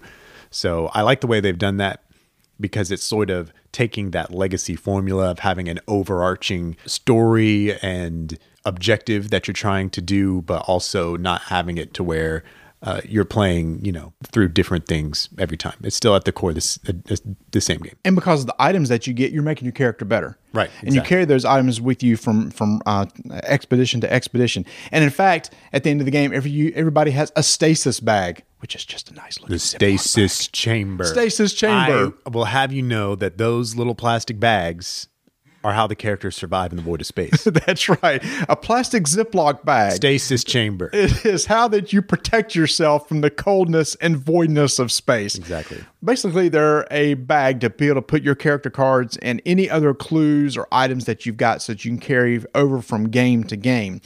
Now that we talked about kind of an individual expedition, how does this work overall? If you get 4 clues, there are 4 strongholds you must complete. When you go into a stronghold, as a group, you spend 4 clues. You trade them back in. And then what you do is you take 4 of those encounter cards, just randomly take 4 of those. They could be challenges, they could be maps. You get through those 4, then you go into the stronghold, which is a huge map. And at this point in time, you're going to be trying to survive and get through that. And once you get through that, you get a card that says you successfully completed the stronghold. You have to now make sure you have 4 more clues to do the second, third, and fourth stronghold. And if you get all those, you get to go into the hidden vault, which is the goal of the game. And it's not like it's one of those things that you can just keep doing over and over until you finish, because every time you go back to the precipice, you have to draw a card from the legacy deck. The legacy deck could introduce some new aliens that might come out as you go into the next encounters and stuff, or it could just say as a time's up card. And what that means is your legacy deck is limited to a certain number of cards. You can only go back to the precipice a certain number of times before you run out. If you run out of legacy cards, game over. There's a built-in clock. I love built-in clocks because there's a definite ending and you need to hurry your butt up and try to get this through those 4 strongholds before the game ends. Another thing the game does is it scales up your enemies as you go on and on. You start out, you're fighting spindle drones and Urgles, little troglodyte monsters that lurk around the cave. And then at the end of the game, you're fighting chaos space marines and demon sorcerers, and it gets kind of nutty. So they do amp it up as you keep going. It doesn't stay the same level the whole time. Right. So as you level up, so does the encounters, and they get tougher too. And some of the strongholds have certain conditions where there's like hexes on the board that will negatively affect you. So the maps can change the things that they can do to you. And people may be like, wow, how long does it take you to play through one of these encounters? So an 8-card encounter took us 2 to 3 hours. So it's a time investment, but the rules state at any time, once you finish an encounter card, as a group, you can say, you know what? Mom's calling us. It's time to go eat. Let's put all of our stuff back into our stasis chambers. And just stop, and we'll come back and continue. Yeah. So you can pause the game at any time, save the state of the game, and then just come back and play whenever you want. Yeah, and we learned that today. We were going to play, we're just like, oh, we'll play one map. But that's a legal, totally by-the-book way to play the game. You play a map, and then you go back to Precipice, and that's that. It's really flexible in how much you want to play. You can play for 45 minutes if you're sitting down with friends in like a game night setting or something like that, or if you want to like get a little deeper into it, you can do that too. You can do multiple 8-card encounters if you wanted to. So it's very flexible. You can play through the story, or you could just, like I said, sit down and play a one-off thing. But if you're playing the one-off thing, you might as well make it part of the story. At least the clues that you gather, Yeah, exactly. you could use for somebody else to go into a stronghold. Yeah, you can just stick them with the character and let somebody else do it. Your one-off game is not going to be useless. You're No. still going to keep everything you get from it. One thing I forgot to totally mention during Expedition, there's an inspired thing. I love Warhammer Underworlds, and there's a concept in there where the characters can be getting inspired, where they're a little bit better. Same thing happens here during Expedition. You might earn through challenges, et cetera, some inspiration points. And once you have enough, you can flip over to the inspire side of your character, which just makes them better. Right. Which also goes back to the rules. Was one of the things that was hard for us to find in the rules the first time through was we didn't know whether when you were inspired, if you became uninspired when you went back to the precipice. Kudos to Games Workshop, because after our first game, we thought this is messed up. Why in the world do we not know how to handle this some of the stuff, and we can't find it in the rules? On the day of release, Games Workshop released a 2-page FAQ, which it basically answered every rule that we came up with. So it looks like this game has been out. You know, after the rules came out, people have been testing it, and they said, wow, we need to touch on some of these clarifications. They immediately came out with the FAQ, answered all our rules, and in case you want to know, no, you do not maintain your inspired status. You go back to uninspired on next expedition. Ouch. So, Adam, this is not your typical Games Workshop game. This is not where you and I are going to sit across on the table with a bunch of terrain and chunk dice and pull out rulers and start measuring stuff. This, at its core, is just a co-op dungeon crawler. It's a co-op dungeon crawler for sure. It has miniatures. It has 40K. It has lore, all that stuff. But you're not playing 40K at all. I mean, that's just, there's no mechanics from 40K. There's no rules or ideas mechanically at all that come from the miniatures game. It's totally a different thing. It's 100% just a co-op board game. But if you do play 40K, If you do, I do. then guess what? What? They also give you the data sheets for each of these characters Oh my in gosh. case you want to incorporate them amazing. in your list in 40K. And they just recently on their website released beta data sheets in case you want to use these characters in your kill team lists. Amazing. If you got this game, you play these other games, you can use these characters in your other games if you want. They have sculpts in here for Chaos Space Marines. These are the first new Chaos Space Marine sculpts in 20, 30 years. Because Travis plays Chaos Space Marines, and he was like literally wept So when excited. he saw these. So if you do play 40K and you do play Chaos Space Marines, it might be worth it because there are some pretty sick models in here. literally sick. Yeah, literally. They are infested with chaos. I think this is, if somebody's wanting to play in the 40K universe, what a perfect bridge game for a board gamer to check this out without any intimidation of a miniatures type game. Absolutely. If you're a hobby, I mean, for a casual player, the price point might be a barrier. But if you are a hobby board gamer and it's something you want to invest in and try, and you're even maybe 40K curious, I mean, it still has a lower financial barrier to entry than 40K or Age of Sigmar. Sure. So if you just wanted to try it and maybe specifically try out the hobby portion where you get a couple models, try and paint them a little bit. There are some models in here that are really straightforward. The Chaos Space Marines are pretty simple to paint, and then there are more complex ones that have fire and all this stuff. Which you did a really nice job on the flamethrower. The flames coming out of the gun look really good. Thank you. Appreciate it. I was trying to get a little creative, but it would be a perfect way to do that. It's a perfect way to get some models to try it out, and then maybe just like feel how it feels to move a model around, and you might like it. And you might get invested in the lore. I mean, this thing is just rich with lore and backstory. If you love fantasy or sci-fi, it comes with the booklet. You can read about it. There's backstories for all the characters. You might get into it. There's a novel. It gives you like the first chapter of a novel in case you want to buy the Blackstone Fortress novel. At this point, Games Workshop does not come out with anything without a novel accompanying it. That's right. And actually, a friend of ours from the show, Joel Eddy, who's a big 40K fan, I believe he ordered this novel. I think this would be one of these things that would be really cool to read kind of as a one-off story. 40K literature, up until this point, is mostly war stories.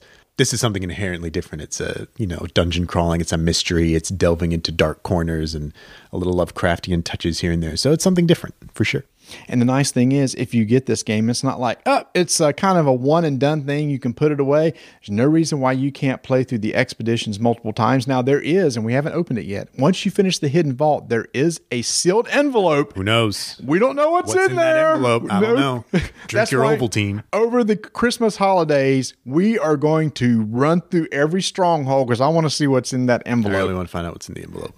And they've already announced there will be expansions for this. And it's so easy to make expansions for this. Like I'm not surprised at all. Nope. So there will be expansions coming down the way. So it's one of those things that, hey, I've played through this many hours. You could easily get many hours, right? If we're talking so many. 2 to 3 hours per expedition, maybe a stronghold's 2 to 3 hours. That's what, 16, 20 hours, who knows, of content, maybe even more out of this one box. Pandemic Legacy was one of my favorite games of all time. And this has more hours in it, I think, than Pandemic Legacy. It would. For sure. Because you can even replay it. You can't replay. That's right. And you play with different characters. Yeah, absolutely. And here's the thing. You could fail. Oh, yeah. There's a chance that all your guide characters may die. Mm-hmm. They die, they're gone.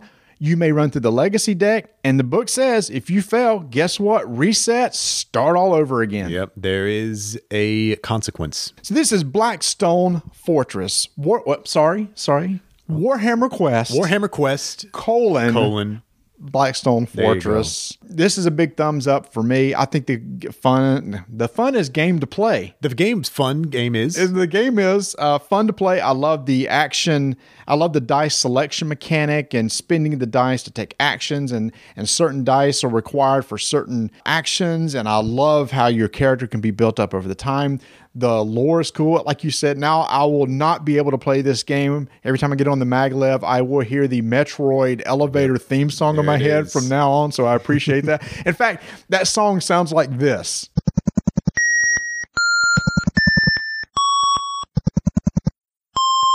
That song will always now be stuck in my head. Regular board gamer, hobby gamer, I really recommend checking out Blackstone Fortress if you like dungeon co-op crawlers. Dungeon crawlers. Did you know that? Did you know that there's linguistically a correct order of adjectives to apply, but none of us know what it is. We just inherently use it. Like it sounds wrong. Never mind. Continue on your thing. I don't know. You're getting ready to go off on this little tangent thing. Everyone tune into my TED Talk on linguistics next week. Yeah. Do you get paid for that? No. No. Okay. Just curious. All right. Adam, thank you so much for no problem. I am excited for Travis to get home from college, and we're going to dig through this. Again, thanks to Games Workshop for providing this to us. Can't wait to play some more. Warhammer Quest, Blackstone Fortress, from Games Workshop, out now. Tony with Us has become an annual tradition to have a big anniversary contest each and every year, and this year's no different. Really? I didn't know that. Do you just like purposely throw me under the bus? I mean, is it like you do it on purpose to try to throw me off and get me all flustered? Because it works. Well, that's part of my charm. You should see my wife. She loves it when I do that, too. I don't see how she's put up 25 years with you. Yes, it's an annual tradition where we give stuff away. Give, never take. No, we will take anything. If you got a game you want us to review, send it our way. Whoa, calm down. Our sponsors have been amazing, but they even went beyond amazing this time. They are amazing Amazons. First off, if you are a member of our BGG Guild, we have a special prize for you provided by Portal Games. Mm-hmm. If you go back into the archives of Rolling Dice and Taking Names, one of the first things I said on an episode, and we found out that a publisher and designer was listening to us, I mentioned that I was trading away Robinson Crusoe because my wife thought it was mean. And she really wanted a sunny day at the beach. Although and behold, Ignacy showed a card of a sunny day at the beach on Twitter, and we were gaga. We just went, oh my gosh, Ignacy listens to us. We may want to behave ourselves. So Ignacy has offered Robinson Crusoe, and we are going to select from our BGG Guild members a person to receive that. That's right, a signed copy of Robinson. With all the promos available at the moment. So if you're not a member of the BGG Guild, recommend you get over there and get on that. That's BGG Guild, which is number 1589. And the polls are running strong, and I appreciate those members who are going out there and keeping them going even when I fall flat on my job. Or better yet, by the way, Marty, which poll, on the poll where I said the big Tonka truck, the big construction vehicle, which one did you pick? Excavator. Me too. I think if this doesn't work out, we need to form one of those buy a big sand pit somewhere and just buy one of those and let people come and rent them, and we can go build, and we can do that as instead of an escape room, a big sandbox. So for our second prize, if you are a member of our Facebook page, if you like our Facebook page, and we try to interact over there, I try to do more of, after I do my game nights and everything, I try to post a lot of the pictures out there, the stuff that we're playing, and people interact with us over there. If you are a member of that, you will be eligible to win, again, from Ignacy and Portal Games, a signed copy of Imperial Settlers with all the promos available at the moment. Tony, that's that is the first game that we ever played with Ignacy. It's the first time we met him. We sat down with us outside of the BGG room and said, here, I'm going to teach you how to play Imperial Settlers. And I was like, you guys are idiots. And I think he said it in Polish so we wouldn't get our feelings hurt. And somehow he became our sponsor from that. So that's why we're excited about this one. And remember that also a new expansion just came out for Imperial Settlers, the Amazing Amazons. So here's going to be a signed copy of the base game and all the promos. But that's not all, Tony. No, it's not. It can't be all. It doesn't stop there. We are going to go for our Podge Pledge backers. If you are a Podge Pledge backer... What is a Podge Pledge? It's that thing that's also a pod pledge. Are you saying Podge Pledge? I did say that at the beginning, but now I'm saying Pod Pledge. Okay. If you are a Pod Pledge backer, and Marty can tell you how to do all that because I just signed podpledge.com/RDTN. There's a certain level there where you give $20. Is it 20 or 25? I don't know. Well, why don't you continue, and I'll tell you what it is in just a second. Okay. I don't pay attention to what you put out there. Oh, my gosh. I just put out there, did they hit the incentive? Did they hit the incentive? Did they hit the incentive? I got to ship this. Because you are the Pod Pledge backer manager. Yeah, I am.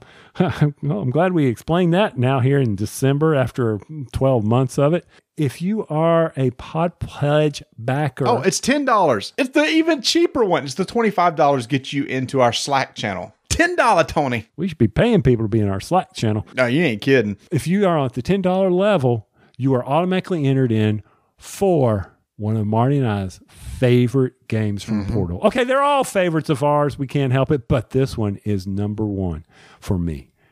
Hiroshima Hex. Oh, love that game. And Monolith Arena, which is not part of this, is also so good. But Hiroshima Hex. And Marty, are we getting all the armies? He did not say that, so I would say no.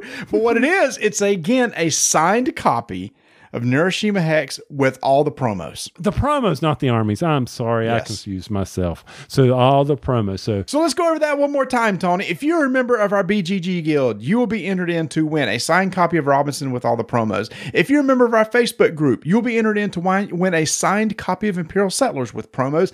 And if you're part of our Pod Pledge $10 level, then you'll be eligible to win a signed copy of Neuroshima Hex with all the promos. And the best thing about this is shipping from Portal Games. This is a worldwide contest. Typically, we only say only people in the United States can win, but Ignacy said, I'll ship from Portal, I'll ship worldwide, open it up to everyone. So that's right. You 3 people in the UK, you might get one. Sorry, I had to. Oh, but that's not all. That is not all. Miniature Market stepped up. Oh, they did. They said, hey, we want a little piece of this. So they're going to offer, and this is the big one, everybody. That's all y'all. That's not y'all. That's all y'all are entered. So this prize will be picked from the combo of BGG Guild members, Pod Pledge backers. You will also be, if you're part of the Facebook group, everybody is going in for a $100 gift card to miniaturemarket.com. Woo! That's right. That's $100. And the beauty of that is worldwide. So no matter where you are, you can use this gift card. So that's right. If you're a member of any one of those, you're entered. If you're a member of all 3, you get 3 entries. We wanted to make this contest as easy to enter as possible. No forms to fill out. No emails that need to be sent. No names need to be given. No surveys done. If you already are part of all those, you're in, baby. And if you believe we made it easy for you, actually, we made it easy on us. Way to downplay this, Tony. I had to. I had to We be were trying honest. to make it sound like we were nice and everything, and then you have to go and twist it and say, well, we just want to make it easy on us. Well, if they've been listening to us, they know that we're going to be as transparent and as easy on us as we can.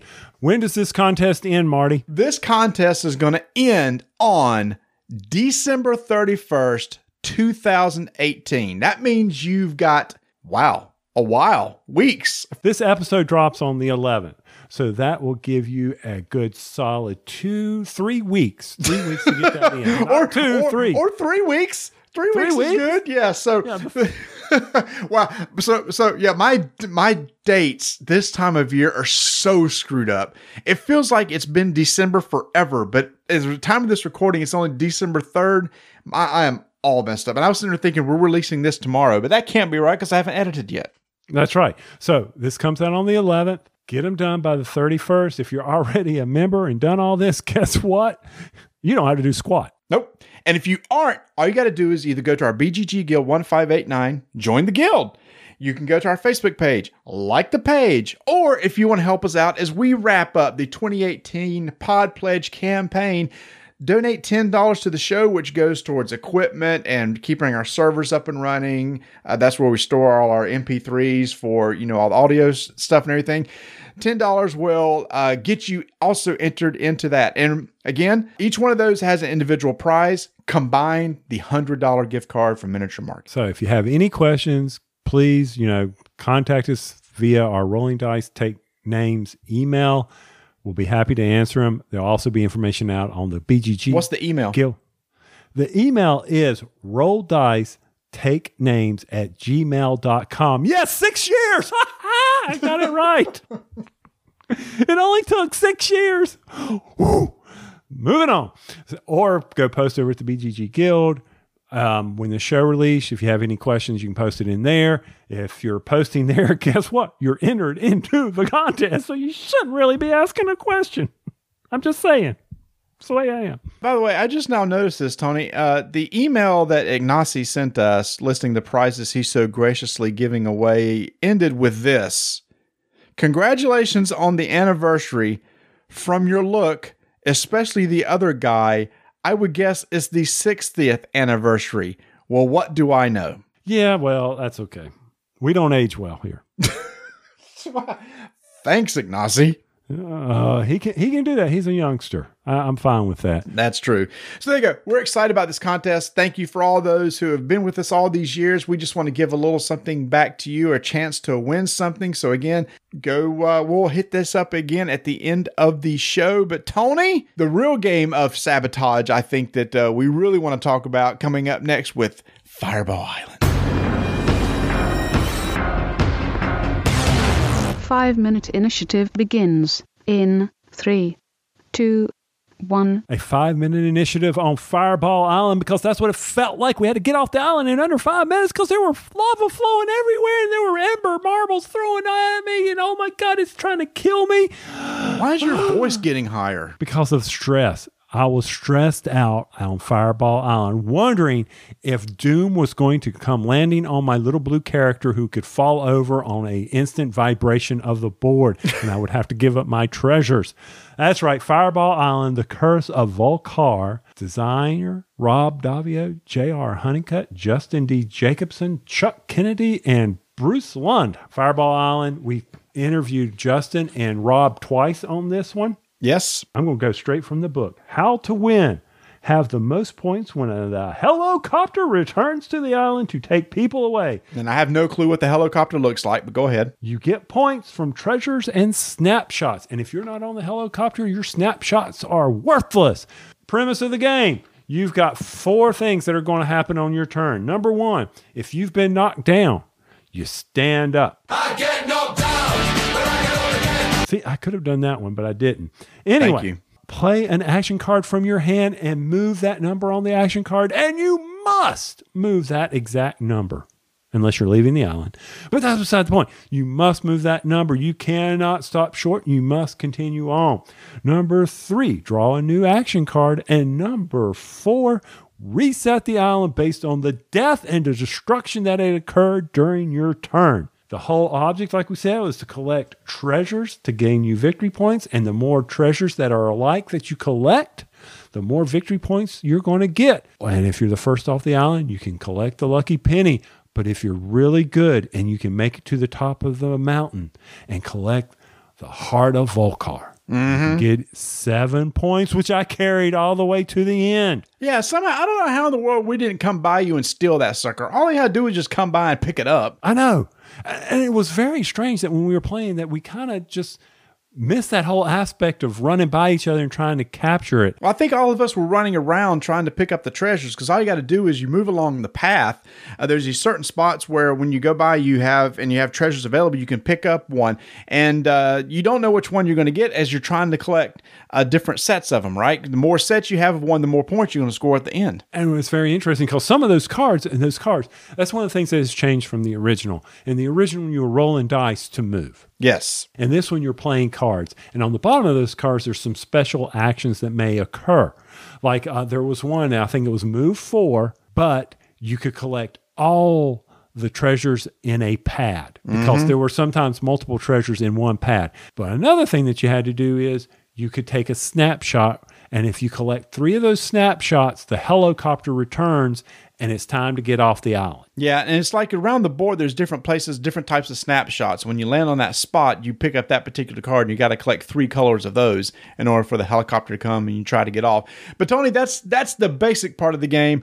But the fun part of the game, you've got these marbles all over the place, and every once in a while, one of the cards will say, hey, you get to push a marble and see what happens. And that's where fun of the game comes in as you try to knock people over, because if you do, they're going to drop their treasures. You get to go steal one from them. I know. It's amazing. I may not be anywhere near them on the board, but if I hit them with a fireball or a marble, they give me their treasure. I guess it happens. Yeah, I don't know. But what's the best thing is using Volcar. If you play a Cataclysm card, you get to take all the fireballs from the Scar and drop them into Volcar one at a time. Do not reset anything on the island until all the fireballs have finished rolling. And if you knock anybody down with that, you get to collect some treasure here. And also when you do that, you can rotate Volcar one direction because he has 3 spouts that comes out. And 50% of the time will come right down the middle, 25% on either side. Or you can have the trees have bumpers on them. So you can like turn the bumper like to deflect a marble that comes down. So you have that option before you roll. Volcar doesn't talk out both sides of his mouth. He talks out of 3 sides of his mouth. That's right. And then there's also caves, little areas where you can move into and you can roll a die and you will come out of a cave randomly. Now, you're saying, well, how is that random? Think about it, people. You're in a cave. You're lost. It's dark. You might take the wrong turn. You'll come out a different side of the cave. That's the way it goes. For me, when I started playing this game, I was like, it was like after late at the night, I was like, I don't know. But then, Tony, by the end, we were standing up around the table, laughing, dropping the marbles, trying to get people knocked down and just pointing fingers. I ended up having the best time play. It's exactly what you want it to be. It's just a light game to get with friends, to play. The board looks gorgeous. It's one of those that looks great in the collection to pull out kind of at the end of the game night and just have a bunch of laughs. I completely agree with you. I am all about that. It was a lot of fun. I was laughing, having a good time with it, and people were stopping by, talking to us. It'll get them there. So for me, I really enjoyed this game. I am so glad that I backed it. I did not get any of the expansions, but based on how we reacted to this one, I will definitely be looking at them in the future. That's Fireball Island from Restoration Games. 5-minute initiative is complete.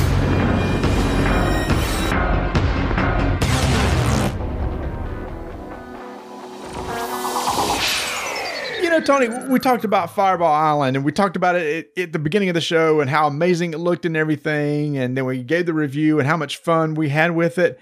You know what? Why don't we just give one of those away? Why don't we include that as another part of our annual giveaways? Because you backed the game on Kickstarter. You got a copy.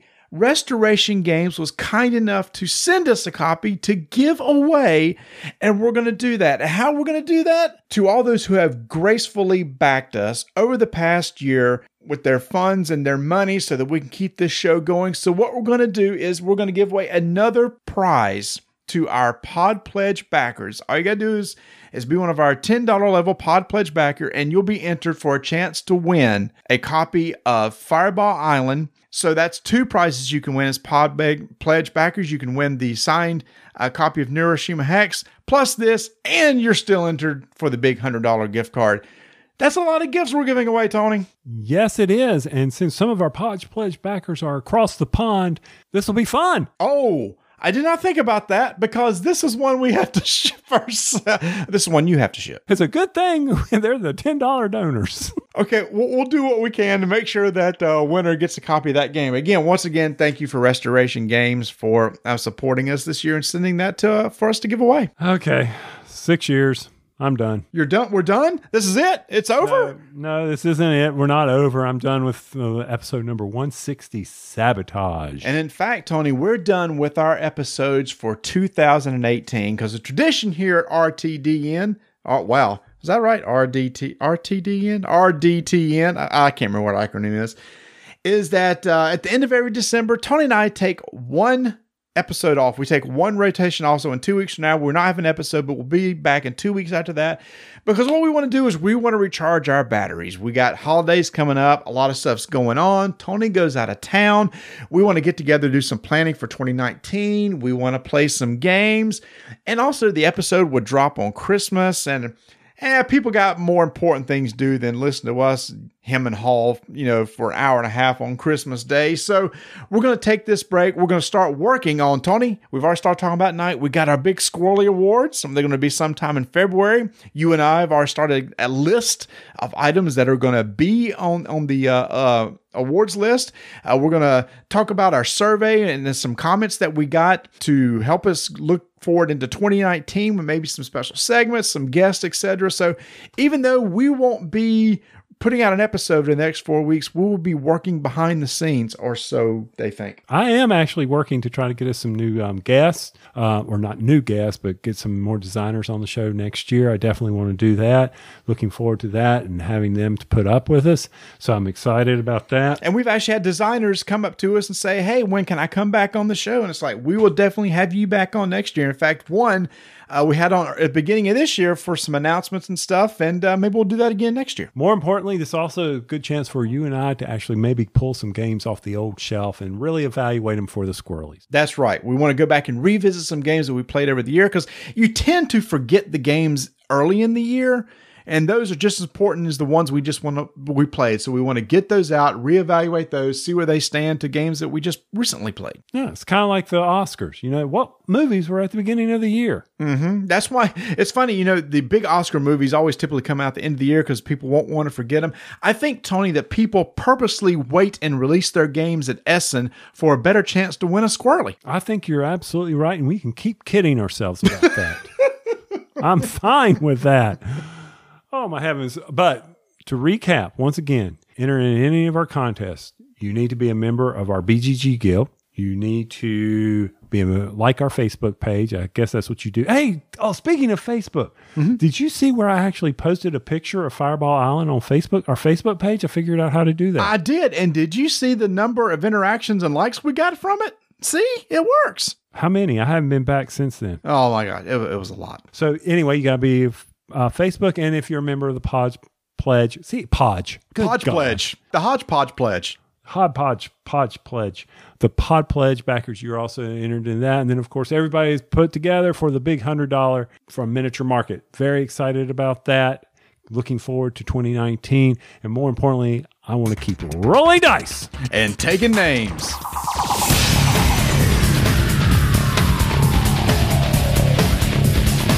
Thanks for listening to RDTN in 2018. Remember, to enter our contest, just join our BGG Guild, like our Facebook page, or support us on Pod Pledge.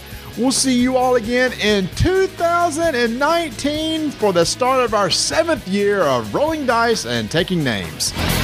Tony, usually here we put outtakes and bloopers, but we didn't have any. What, after 6 years, have we gotten that good? No, now we just leave them in the regular show. It's not too late to head over to the Broken Token to check out all their game organizers, game components, and miniature gaming accessories for that gamer in your life who wants to stay organized and who wants to make sure that they can get a game out of the box and to the table, playing as fast as possible, and then put it back away as quickly so they can grab another game that has a Broken Token insert so they can get that out quickly. That's right. You can get more games for your buying dollar on the table in a certain amount of time. That doesn't make any sense, does it? No, but it's the efficiency of your time. I'm with you. I know what you're talking about. You understand what I'm talking about? I know what you're saying. All right. Well, hopefully they do too. So make sure to go check out all the great components and options that you have over at thebrokentoken.com.